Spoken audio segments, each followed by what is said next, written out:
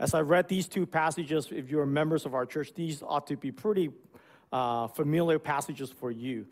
I think for many Christians, we all know that these are the two commandments, two ordinances that Jesus has commanded us as followers of Jesus Christ to obey. But one of the things that I realized as I've been Christians for a while is that many Christians look at these two, baptism and communion, in two extreme view. We have a lot of people that will look at baptism and communion and see this as an optional thing. That I can kind of do it when I have time, I can join it whenever I feel like I do it, and become a very optional observant of what God has commanded us to do. But then there is also another extreme, that some people see it as a ritual.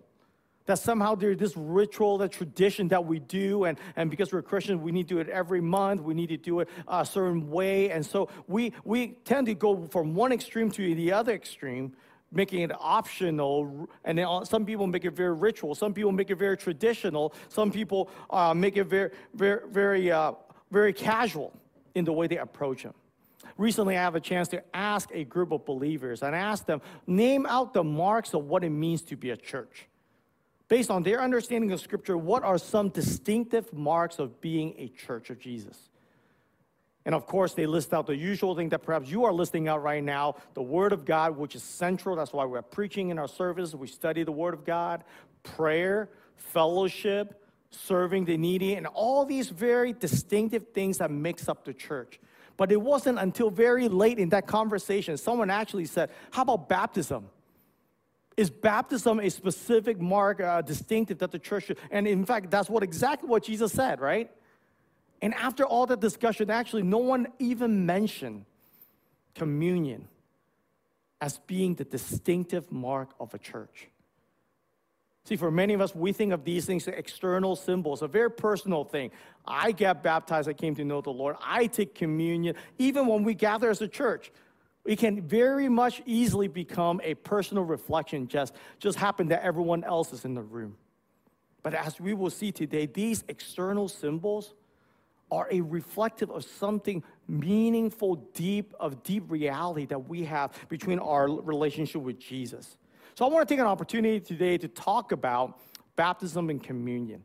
Though we observe communion on a monthly basis, we're at baptism at least once a year, if not twice, and I'm extremely happy and excited that even in COVID season, we can continue to participate in baptism.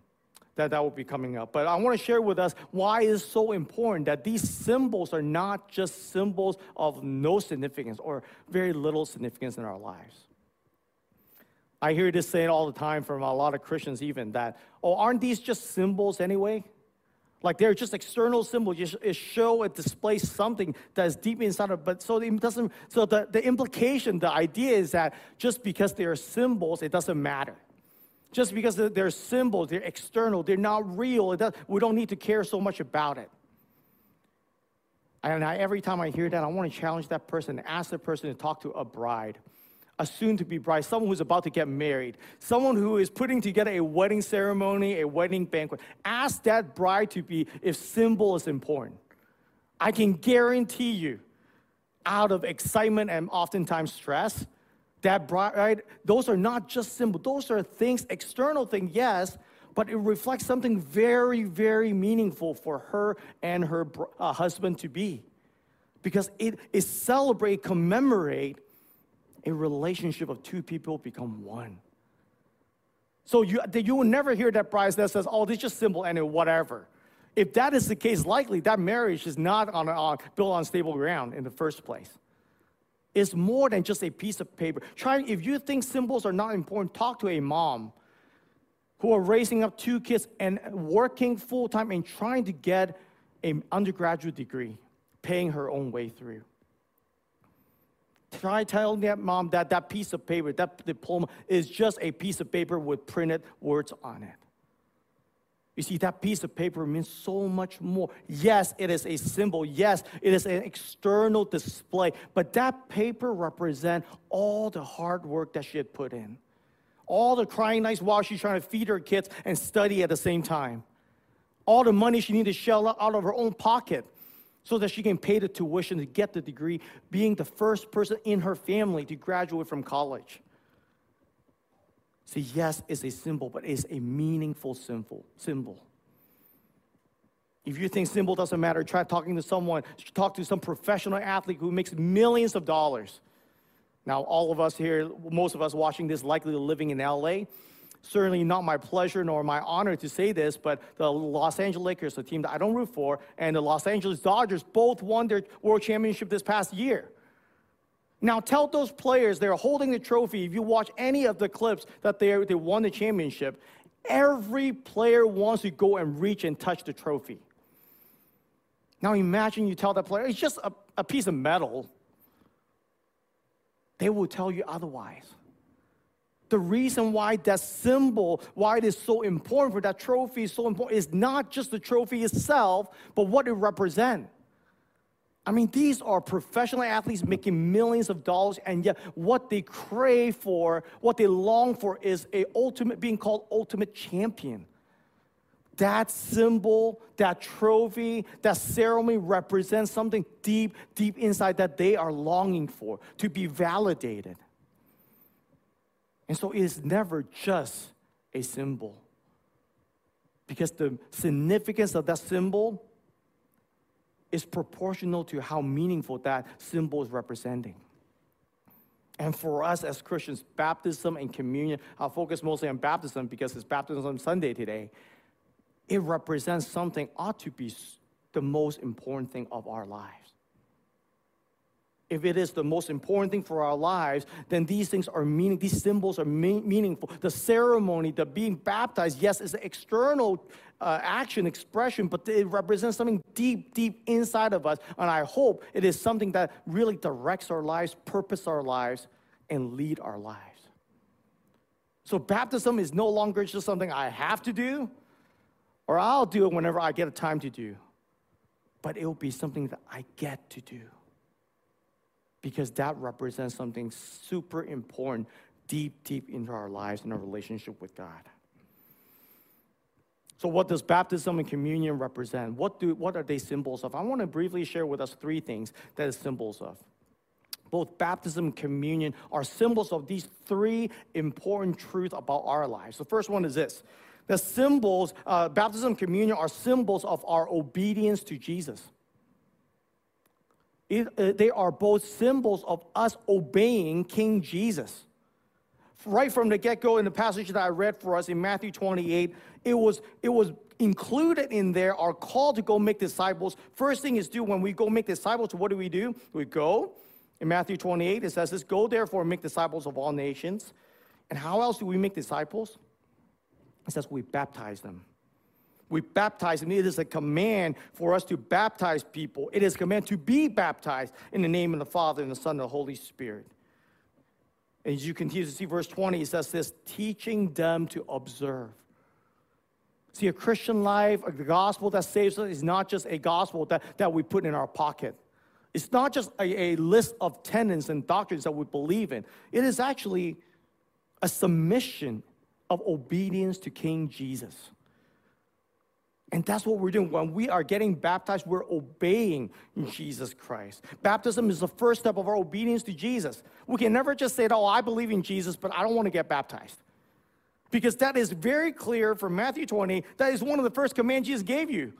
If you put your faith in Jesus, the first step of obedience is what? To get baptized. Here's the challenge for many people that I've talked to that are believers for a long time, but unwilling to get baptized. My question oftentimes for them is this. If you're unwilling to take the first step of obedience, what can guarantee you to take the next step of obedience, the third step of obedience, the fourth step of obedience? If you do not start out with a relationship in the beginning of your commitment to Jesus, start out being obedient in the first beginning stage of your life with Jesus, how are we going to guarantee that we'll continue to walk with Jesus for the rest of our lives? See, baptism doesn't save us, but baptism is a step of obedience, saying that no longer I'm just submitting myself to Jesus inwardly, but I'm willing to obey Jesus outwardly as well. This is why I believe that in Acts chapter 8, there's a story of Philip coming alongside the road and met a guy, he happened to be Ethiopian eunuch. And he was reading Isaiah 53, and he was wondering, what is this all about? And he knew about God, but doesn't know about Jesus. But God divinely brought Philip to meet him and help him to explain what he was reading from this passage from Isaiah 53 was actually all about Jesus.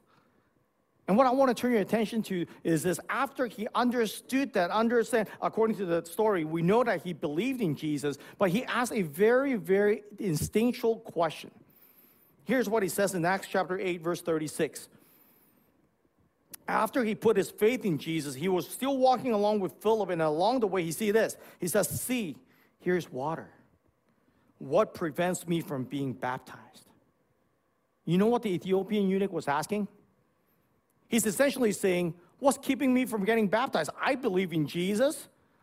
I put my faith in Jesus. Now a relationship with Jesus. I see water there. Why shouldn't I be baptized? It's almost as if Philip, when he was preaching the gospel, actually took Matthew 28, the passage we just read, seriously and shared the gospel and helped that person to know that baptism is our step of obedience in following Jesus. And for the Ethiopian eunuch, it makes sense. Why shouldn't I get baptized? I trust in Jesus. I should get baptized. That is the logical steps of obedience. But unfortunately, for many believers, though, we ask the exact opposite question. Instead of saying, why shouldn't I get baptized? We start asking, why should I get baptized? And then we conjure up all these excuses and all these reasons why I should not get baptized. The bottom line question of baptism is not whether you're ready or not, whether you're mature or not. The bottom line question of baptism is, did you put your trust in Jesus? Have you made Jesus to be your Lord and Savior? Are you willing to devote your whole life to Jesus? If you have to make that profession of faith, you are called, commanded to obey Jesus to get baptized. So why should we get baptized? Simply because Jesus commands us. Jesus commands us because I love my King Jesus. I will obey whatever he calls me to do. Now, certainly, baptism is so much more than just dutiful obedience. But that cannot never be anything less of obedience, though. Yes, it should be part of our love for Jesus, part of our commitment to Jesus, but it has to be more. It has to at least be our obedience to Jesus. So that's the first symbol. Baptism is a symbol of our obedience to Christ. That's our first step. If we don't take that first step, how are we going to say we're going to continue to obey Jesus for the rest of our lives? And here's the second symbol. That baptism not only symbol of our obedience to Christ, baptism is also symbol of our identification with Christ. See, the gospel of Jesus Christ is all about marking us apart from the world. See, in a world where we live to get the world and Jesus, many people, when they think of the gospel, when we think of Jesus, how can I get Jesus and also get the world too? How can I live with both feet in the world, and one feet in the world, one feet in Jesus? I want the best of everything. But the gospel of Jesus, Jesus himself illustrated, the kingdom of God is like that man who found this treasure in the field, decided to go sell everything else, and then come back and bought that piece of land. Is that important? The nature of the gospel of Jesus marks us, draw a line in the sand for us, that we no longer be a part of the world. We no longer live for the world. We no longer live by the standard of the world. See, when we talk about identification, Jesus wants us to identify with him, not just in a prayer in receiving him, but also externally. That's what baptism represents. That I am one with Christ. That I'm with Christ in his death. Because of his death, my sins have been forgiven. Because of his resurrection, I have a hope that's beyond this world. That no matter how bad COVID may be, one day I'll be with God forever. That my life on this world has an expiration date, but there will be a brighter future for me in heaven. See, Jesus did not save us to give us all things here on earth. Jesus saves us so that we can have Jesus himself. So that he can be our all. And when we are practicing baptism, when we're committed to get baptized, we're showing that we are one, identified with Jesus, both inwardly in our confession, in our faith, but externally in my action as well. Romans chapter 6, verse 3-4 says this: do you not know that all of us who have been baptized into Christ Jesus were baptized into his death? We were buried, therefore, with him by baptism into death, in order that just as Christ was raised from the dead by the glory of the Father, we too might walk in the newness of life.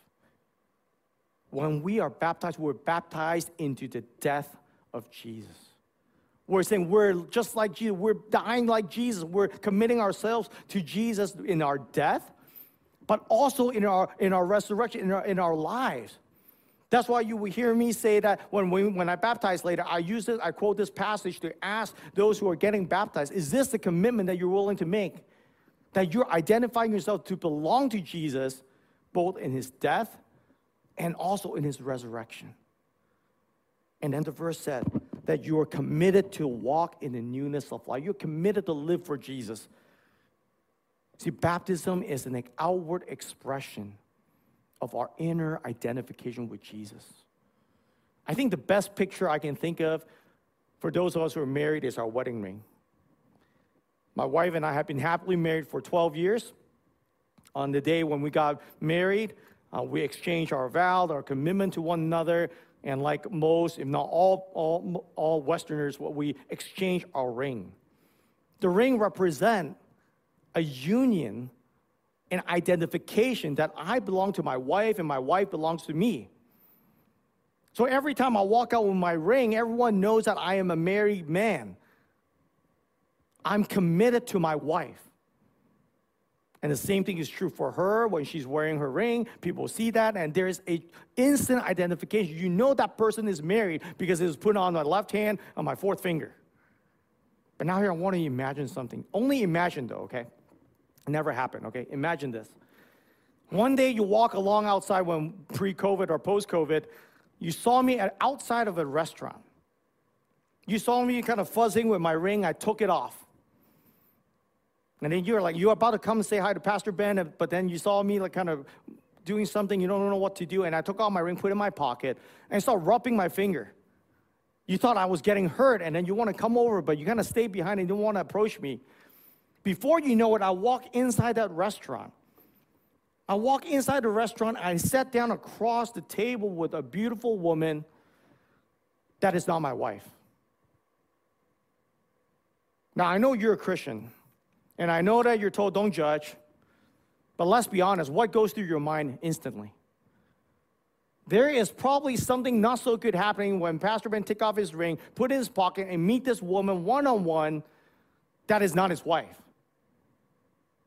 Because you and I both know that ring represents an identification that I have with my wife.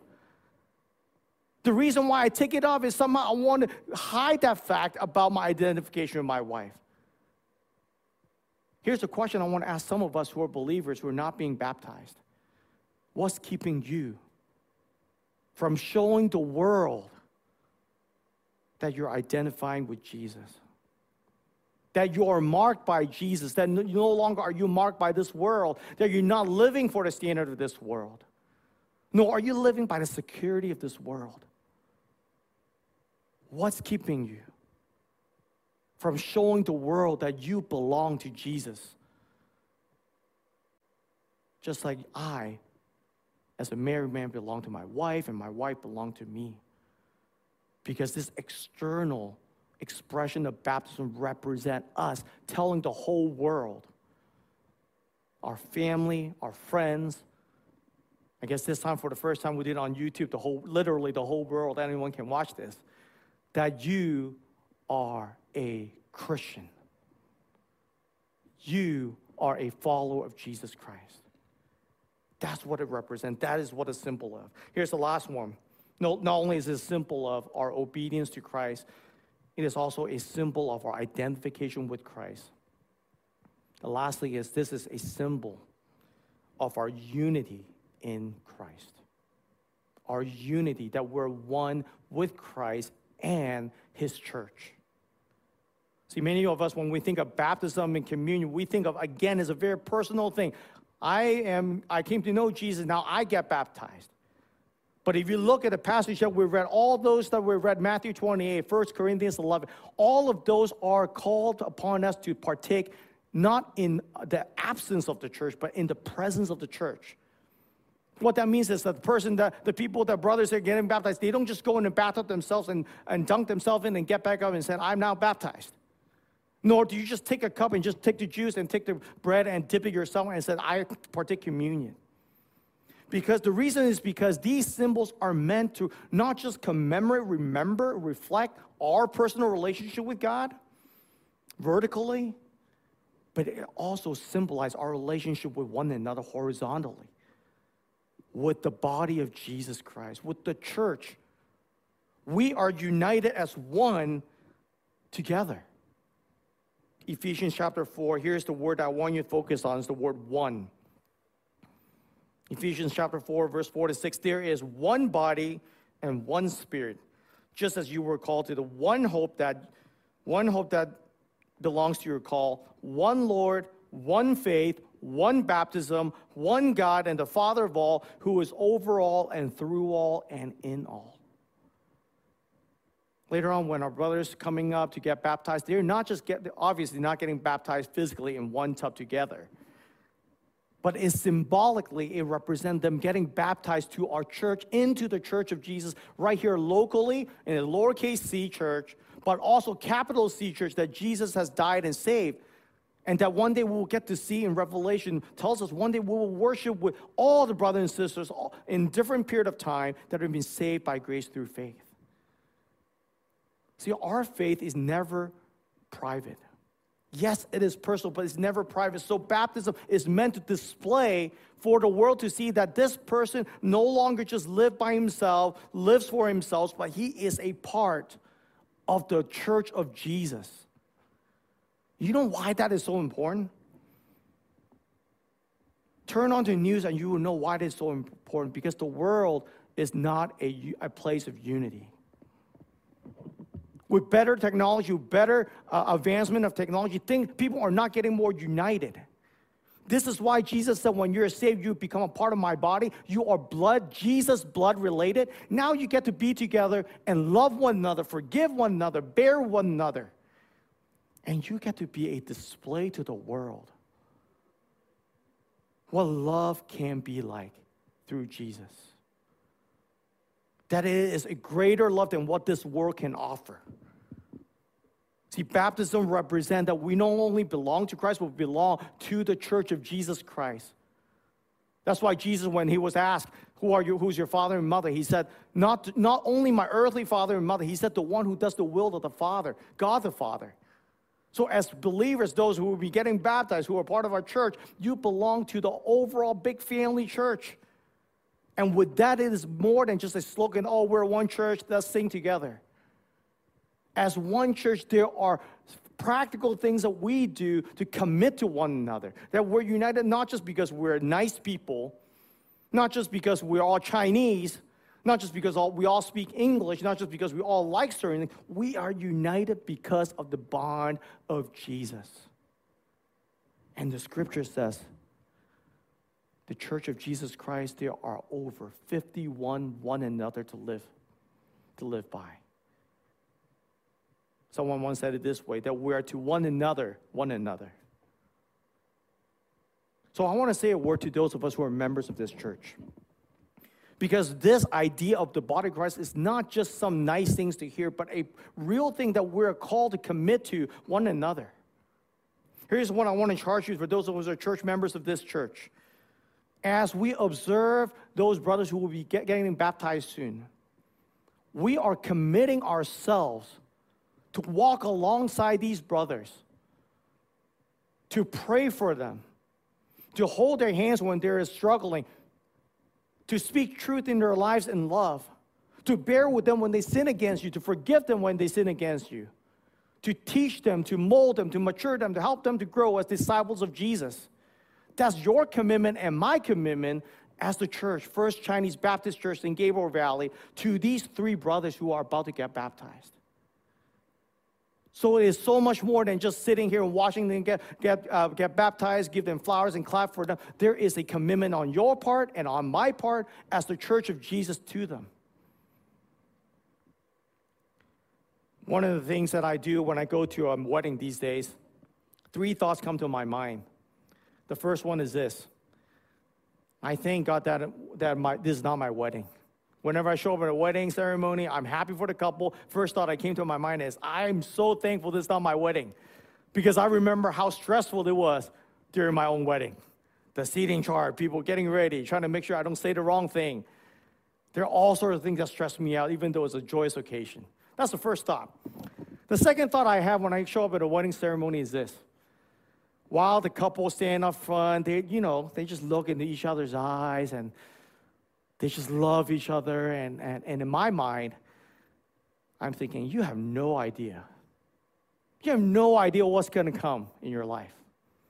And it's not going to be the other person's problem. You have no idea. You feel like you can love one another. The other person cannot wrong. You have no idea what's going to come in just a few days.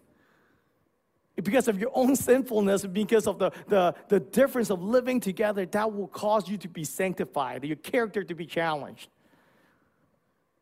And so that's the second one. The third one is this.